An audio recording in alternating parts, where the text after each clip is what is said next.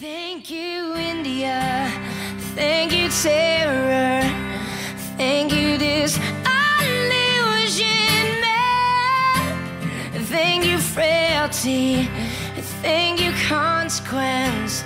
Thank you, silence. Welcome to the Inside the Boards podcast, the podcast dedicated to helping you learn to think like a question writer, so you can study smarter, not harder, and succeed in medical school. And now here's your host, Patrick Beeman. Hello, everyone. It's Patrick. This is the Inside the Boards podcast. We still have a few episodes in our Study Smarter series for the USMLE Step 1 over on the Study Smarter channel. So if you are a late taker of the USMLE Step 1, go check out that podcast. Or if you're an entering first or second year medical student, there are tons of episodes over there, well worth a listen and incorporation within your school study to help you in your long-term plan for being ready for the boards. In today's episode, Chase is taking the hosting duties and interviewing Dr. Adam Rodman, who is a fellow podcaster and host of the Bedside Rounds podcast.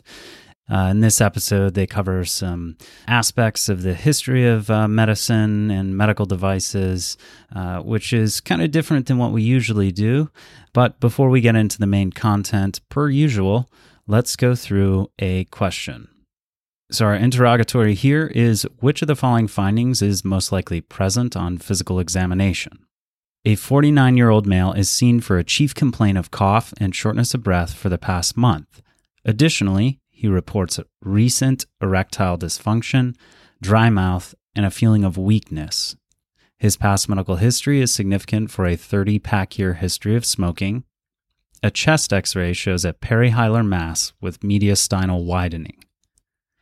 Which of the following findings is most likely present on physical examination? A. Decreased strength in proximal muscles.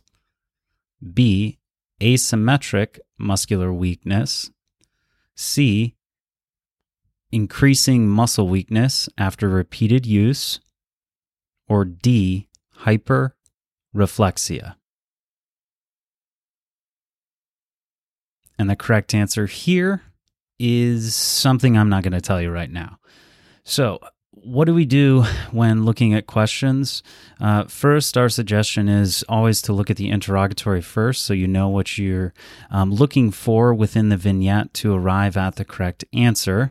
Hopefully, as you get to the end of the vignette, you're able to cover the answers and come up with your own diagnosis or response to the interrogatory.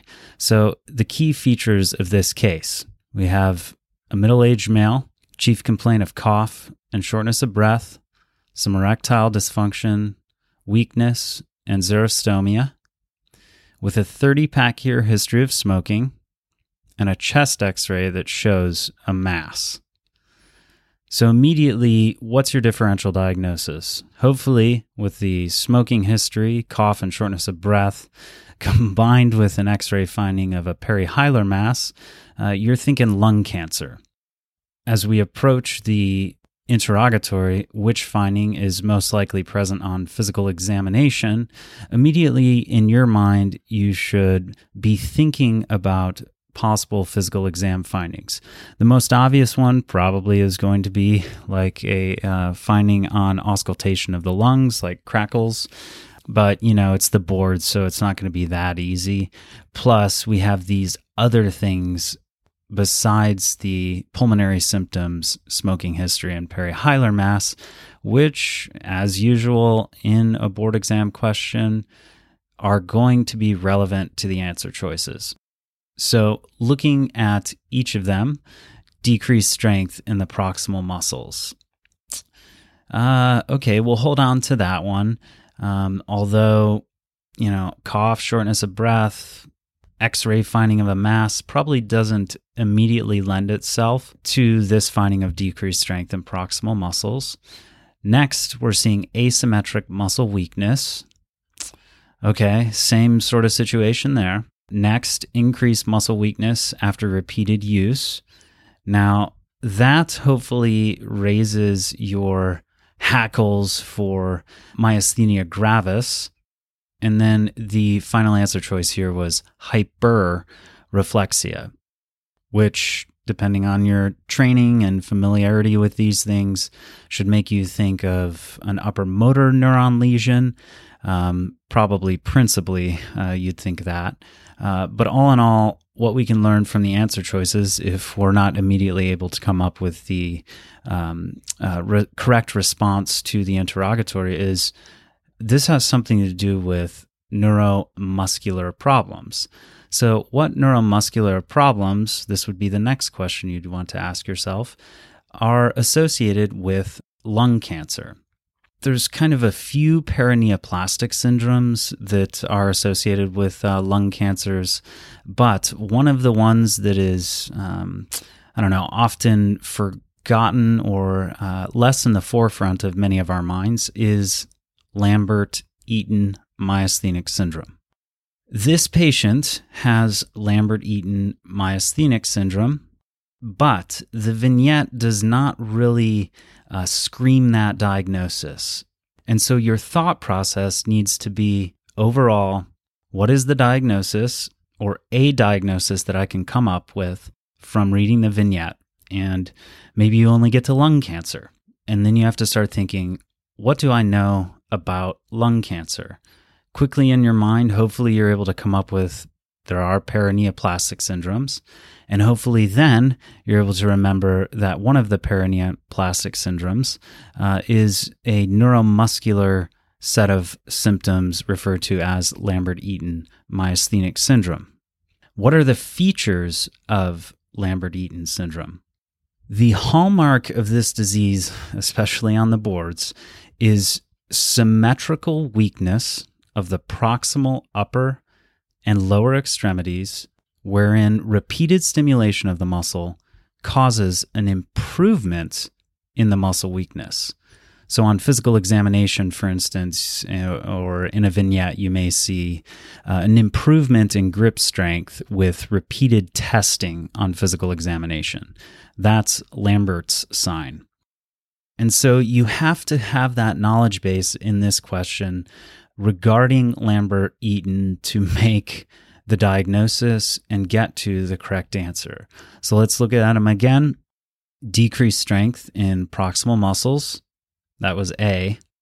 Asymmetric muscle weakness, that was B. Increased muscle weakness after repeated use, that was C. And D was hyperreflexia.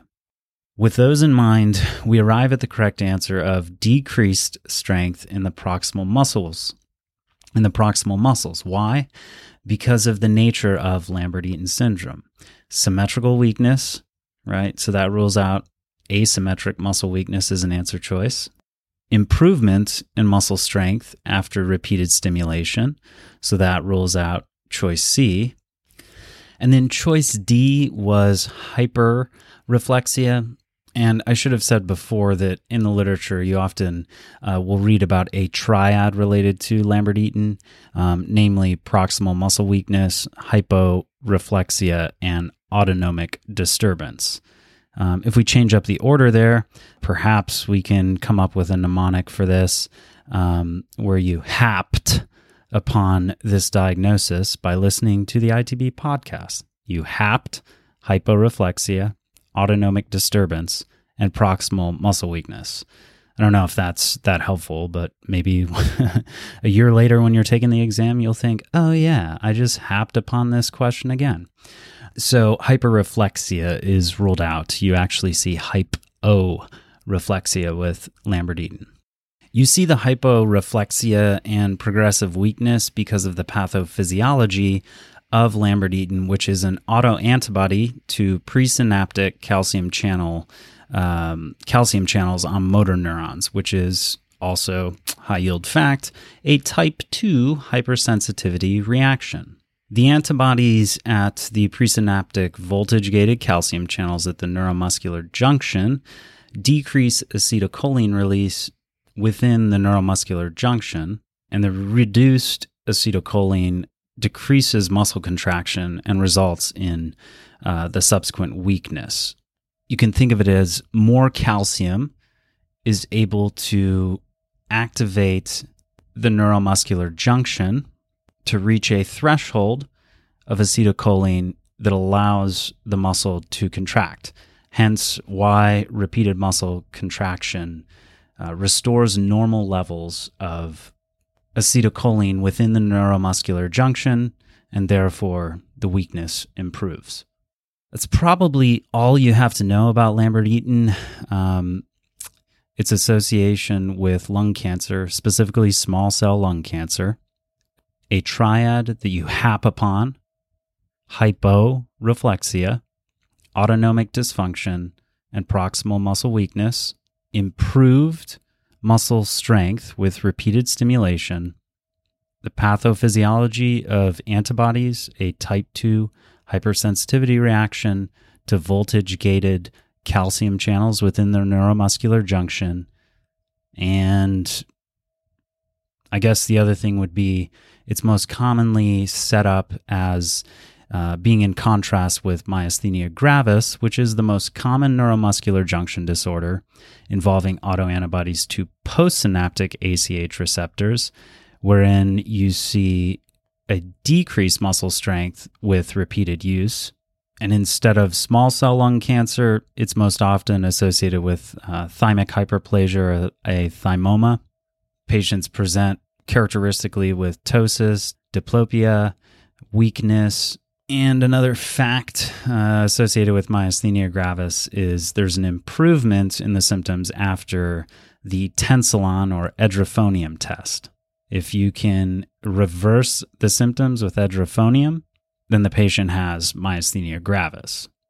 And also you use pyridostigmine to treat myasthenia gravis. Okay. With all that being said, go listen to our other podcasts. On our Physiology by Physio podcast, host Greg Rodden, Dr. Greg Rodden now, opens the podcast with an episode, 2 episodes actually, Starting Strong with Muscles and Nerve to Muscle, Can You Hear Me?, which goes into these concepts a little more in depth. So without further ado, here is Chase's interview with Dr. Adam Rodman. So today's show, we have a very special guest, Dr. Adam Rodman, internal medicine physician and podcast host for the Bedside Rounds podcast, where we're going to discuss, well, some of the interesting bits of medical history for you guys. So, Adam, how are you doing today? I'm good. I just finished a long day on service, and I have a 4-month-old baby, so I'm exhausted. But that's kind of the default when you have a baby. Yeah, it sounds like it. Oh, I'm glad you were able to take the time to come on and speak with me today. Yeah, thank you so much for having me. Yeah, not a problem. I am quite fascinated by some of the aspects of medical history and a lot of things that just weren't really covered in my medical education. So I'm glad that we have this resource of the Bedside Rounds podcast. And I really think this is going to be a unique episode because we haven't really covered this type of material before. The first question, what is your favorite topic you've covered so far? So I love talking about the development of the physical exam in particular, and then the Paris Clinical School. So this is a time period in the late, basically around the French Revolution, where lots of the precepts of modern medicine come from. So this is like the time of René Laennec and the development of the stethoscope. But you also have this kind of intellectual shift in medicine to defining diseases as pathologic lesions inside the human body, which seems really obvious to us, right? With the exception of psychiatry, I think all of us understand that a disease is located somewhere in the body. Maybe that's at the level of the tissue. Maybe it's like the BCR-ABL mutation in CML. Maybe it's even a single gene, right? If you think about cystic fibrosis, there are a multitude of individual mutations that can cause the disease, but still, disease lives somewhere. But that is a remarkably modern idea, and there's a lot of baggage that goes along with it, right? So I've always found that this period is particularly interesting. If I had to have a favorite, which is really hard, that's my favorite. Gotcha. So going from sort of the four humors and that type of mentality when approaching a disease to actually identifying a specific location. Sort of. Not really. So the humors were, I mean, in popular culture, the humors were still very popular. Among like upper class medical thought, the humors had been out for well over 100 years. There was a movement called nosology before, which is the idea that if you think of like botany, right, and Carolus Linnaeus divided all living creatures into a kingdom. Wait, what is the rhyme they teach you in elementary school? Oh, it's like king. I don't even recall it anymore. So it's dear King Philip came over for good soup. Domain, kingdom, phylum, class, order, family, genus, species, and then variety. So doctors were inspired, especially Thomas Sydenham, were inspired by the botanist. And they saw this whole big world of diseases. And they said, I think we can classify diseases for the first time like the botanists have classified all living life. So the sort of the milieu in the 18th century was this nosological milieu where you would take a really detailed history from the patient and then you would fit them into these categories. And like some of these categories were absurd. Like I think William Cullen had over 5,000 species of disease and there'd be like 30 different types of angina. From that's kind of what this idea that disease lived in the organs or the tissues, where that came from. Wow. Okay. So it's much more complex. And I did not remember that mnemonic from back then either, but it developed into this sort of, new classification scheme. And a lot of it, I know, is from the physical exam, but also some of the technology that was coming out around that time or before, after. I'm still not great on the actual years that these things came out. Is there any particular maybe device or anything that really struck a fancy when you first learned about it? The history around early X-rays, of course, is really interesting. They were invented mostly by accident by William Röntgen in 1896, and he tested them actually on his wife's hand. The first ever Röntgenogram, so in some countries they still call X-rays Röntgenograms, was of his wife's hand with the wedding ring on it. And the first thing she said is, "I have seen death." And what's really interesting is this was an example of a technology that Röntgen published it in his local, he's in Germany, in his local medical journal. It was right before Christmas. And within 2 weeks, all around the world, people were assembling their own X-ray machines. So it's like a great example of a technology. I mean, POCUS, point of care ultrasound, is really popular, but even it hasn't spread as fast as X-rays spread around the world. And then what's really cool is, I mean, it's horrible, but there were horrible side effects of these early X-ray machines. So just as quickly as X-rays spread around the world, within a couple of years, the people who used them were suffering horrible radiation burns, and a lot of them died, these early radiographers. Oh, wow. So would you say that the most interesting part about that was that the X-ray was actually used in such a unique way, or that it spread so fast, or just sort of a mixture of everything going on in medical sciences at the time? Yeah, so I think it's the milieu of the late 19th century was an incredibly exciting time in medical history. Pretty rapidly, you have the discovery of germ theory. I mean, germ theory itself dates to the early 19th century, but no one really truly accepted it until Robert Koch discovered the anthrax bacillus in 1876. So you have this like medical field that has been intellectually equipped to talk about these discoveries, right? They have a sense that disease exists in the body. And all of a sudden, all of these sort of career-changing things start to come in over a period of just like 20 or 30 years. If you were a doctor in the middle of your career in 1905, you would have seen the invention or the discovery of microorganisms causing disease. You would have had the development of new vaccines. You would have seen X-rays and laboratory tests come in. It's just such a heady time when things were changing very, very quickly, and everything seemed possible in medicine, which is a bit different from how things seem at the beginning of the 21st century. Yeah, I guess we have such a separation of powers almost now compared to how it was then. The physicians were the ones creating the devices and then putting them to use immediately. And now we have, pharmaceutical companies and technology companies, and everything's so separated that it might be not only out of the hands of the physicians to work with these and on the creation of them a lot of the time, but to really understand how some of them even work with the advancements we've gone through. Right. Things are much more complicated now. The original X-ray tubes were pretty, I mean, it still took skilled labor to make them, but it was at the point where an individual could still experiment with. I don't know. I guess you still see, like in ultrasound studies, it's a small research group using them. They're not making the machines, but they're still figuring out how it works. But yeah, it wasn't as institutionalized, though it was becoming so at that time. True. And you bring up POCUS, and it's something that I've more recently been hearing a lot about. And even such a simple technology, a technology we've had forever, is still very difficult to get the training on. Is there a point in time that we really separated out that you're aware of some of the medical devices and using them as a physician versus as a technician? Oh, that's super. So this is a debate that goes back to the invention of the original medical device, which is the stethoscope, right? So this whole debate on how useful are devices in examining patients is well over 200 something years old. And sometimes when you read about, at least in my field, POCUS is a popular subject. I'm certainly no expert in it, but the debate actually echoes how some people received the stethoscope, like in the 1830s when it started to spread in France. And that's the idea of like, well, what can you really hear from it? Well, how can you interpret this? How can you explain it to other people? And is it useful in taking care of our patients? Yeah, I hear a lot of different training sessions being placed on, and I guess physicians still trying to find the utility of it in their own practice as opposed to just certain very select groups. So it's, I guess, kind of. You mean for POCUS or for the stethoscope? For POCUS. Same thing happened with the stethoscope. The stethoscope took generations to be fully accepted throughout the world. That's so surprising now in retrospect, since it's so widely used in every specialty in every field. Yeah, I mean, the world is very different. Nowadays, if you look at studies that evaluate POCUS, they're all driven in evidence-based medicine. So they're all talking about calculating likelihood ratios. Those concepts, like statistics was in its infancy.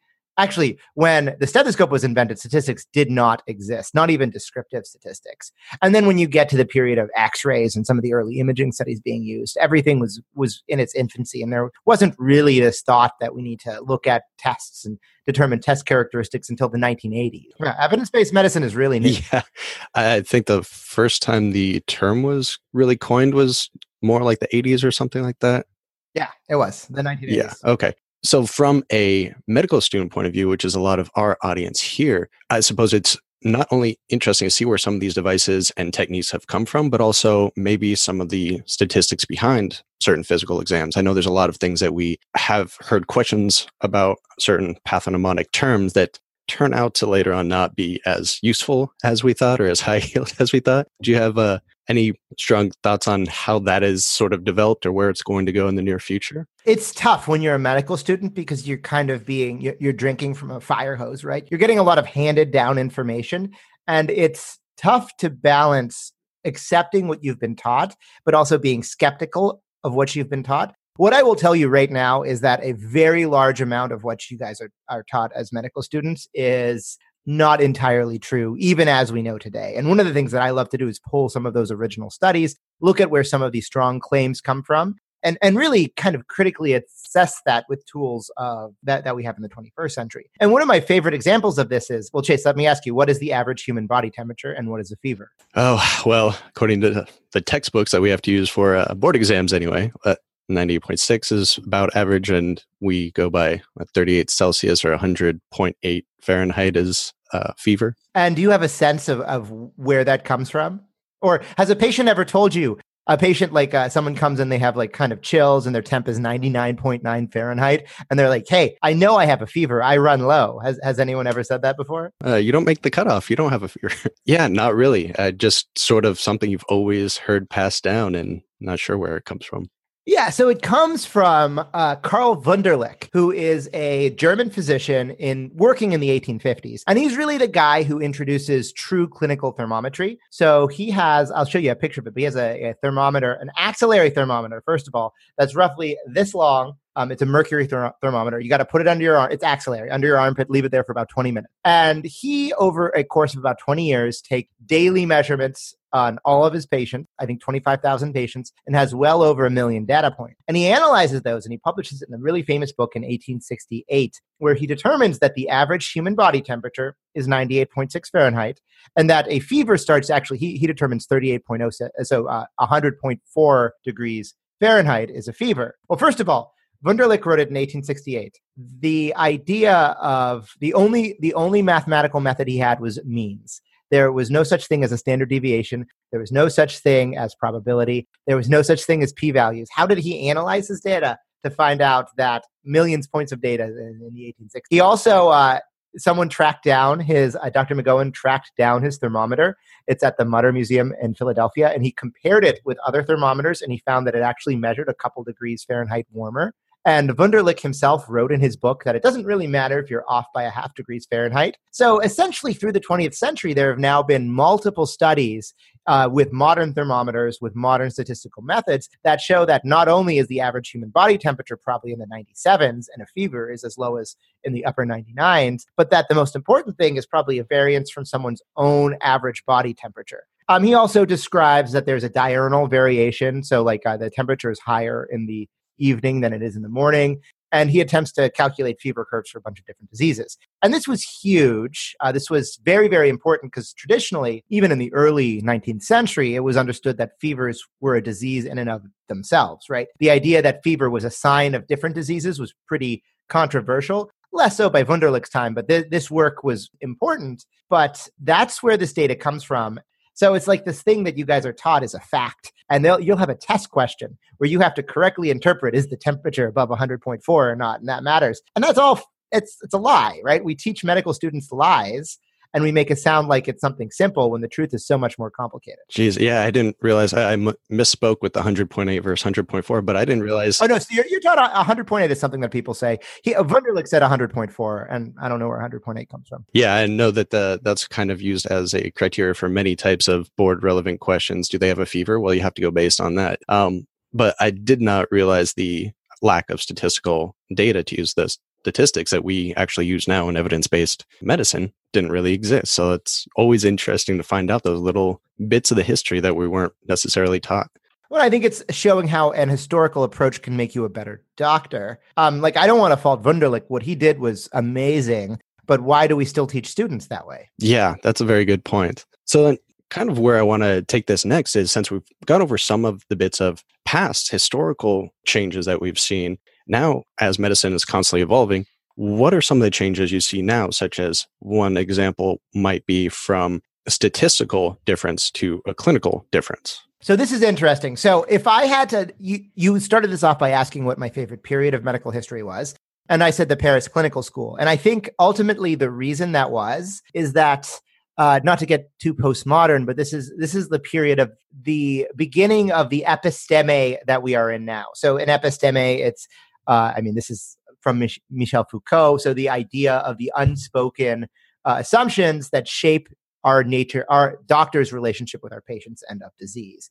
And that's a pathological anatomy, that the disease is inside the human body. And that in order to find disease, we have to run diagnostic tests. And those diagnostic tests could be us taking a history, doing a physical, or doing laboratory or imaging study. And fundamentally, that was revolutionary, circa 1805, and it's still how we practice medicine today. Oh, and then I would say, in terms of epistemology in general, when you really get into medical history, you realize what really makes us different than our predecessors is that we've developed more sophisticated ways to analyze data and to know things, right? So the first randomized controlled trial wasn't run until 1946. Prospective cohort trials didn't start really being done until the late 19th century. And now we have many other trial designs that allow us to do sophisticated data analysis, but some would argue maybe they also help obfuscate things further. So looking at those two major trends, I see some exciting and maybe pessimistic things that are happening now. So one of the biggest things is that, I don't want to go too buzzwordy here and talk about AI, but that disease is starting to get defined in terms of discrete data points or relationships between data points. An example would be like post-marketing drug surveillance. So in the US and in Europe, a drug is released and the FDA in the US sets up a huge database to track side effects. And occasionally it'll pick up side effects. And these side effects that are coming in are not based on any understanding of where they live inside the human body. It's statistic. And what I think is starting to happen as hospital systems are collecting, do you guys use an Epic system where you are? Some of the hospitals I've been to do. Yeah, that's probably the most frequent system I've seen. But I went through, I think, 9 or 10 different systems in all the places I went to. Well, every system works on a similar principle, which is that it collects discrete data points, right? Its whole point, right? If you go through a patient is in for 5 days, there have got to be thousands of discrete data points. And what people are starting to do is analyze these data points, and you would call it machine learning, whatever you want to call it. I don't understand the math.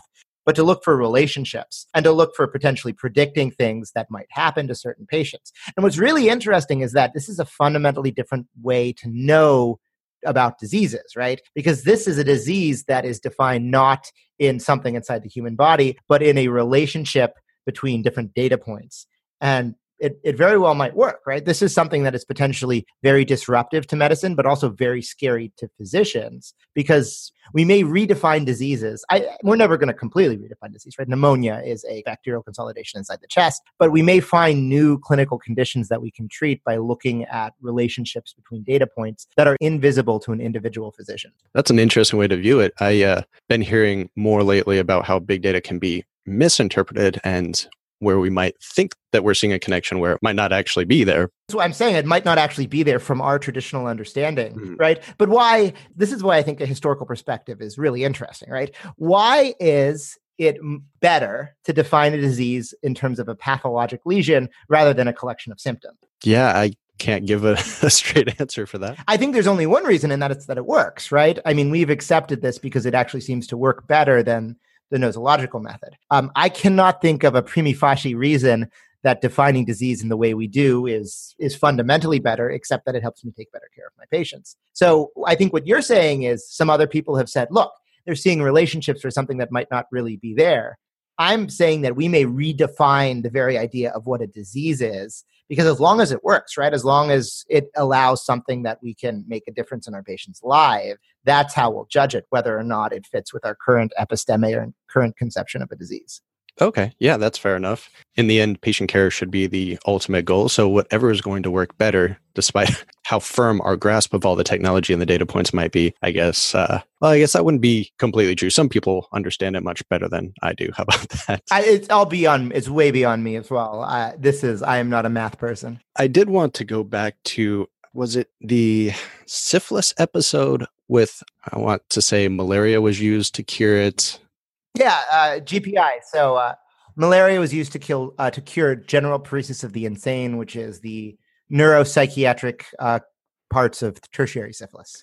And it seems like some episodes you've covered in the past just have some really interesting ways to approach new treatments. And is that something that we can still learn from now, do you think? Is there a connection between the way things are done, minus the different ethical concerns that those old... Yeah, and I think you've hit the nail on the head there, right? If you actually, because Wagner Jurek was very proud of everything that he did, and he described it in detail. And it was like, do you know the story of how he did the first malaria therapy trial?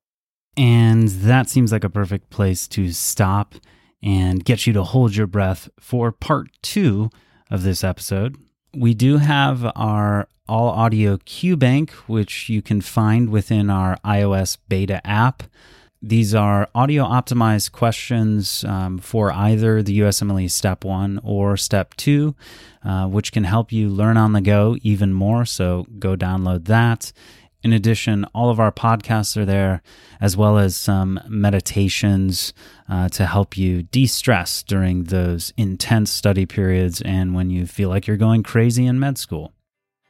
The music you heard was a cover of Alanis Morissette's Thank You, which I did not leave 45 seconds in for that intro at the beginning, even though the opening lines are, how about getting off of these antibiotics? And if you've been listening to this podcast for a while, you know I love music, and you know that I try to put in songs that have some sort of medical relevance or give me an excuse to put them into a podcast in medical education.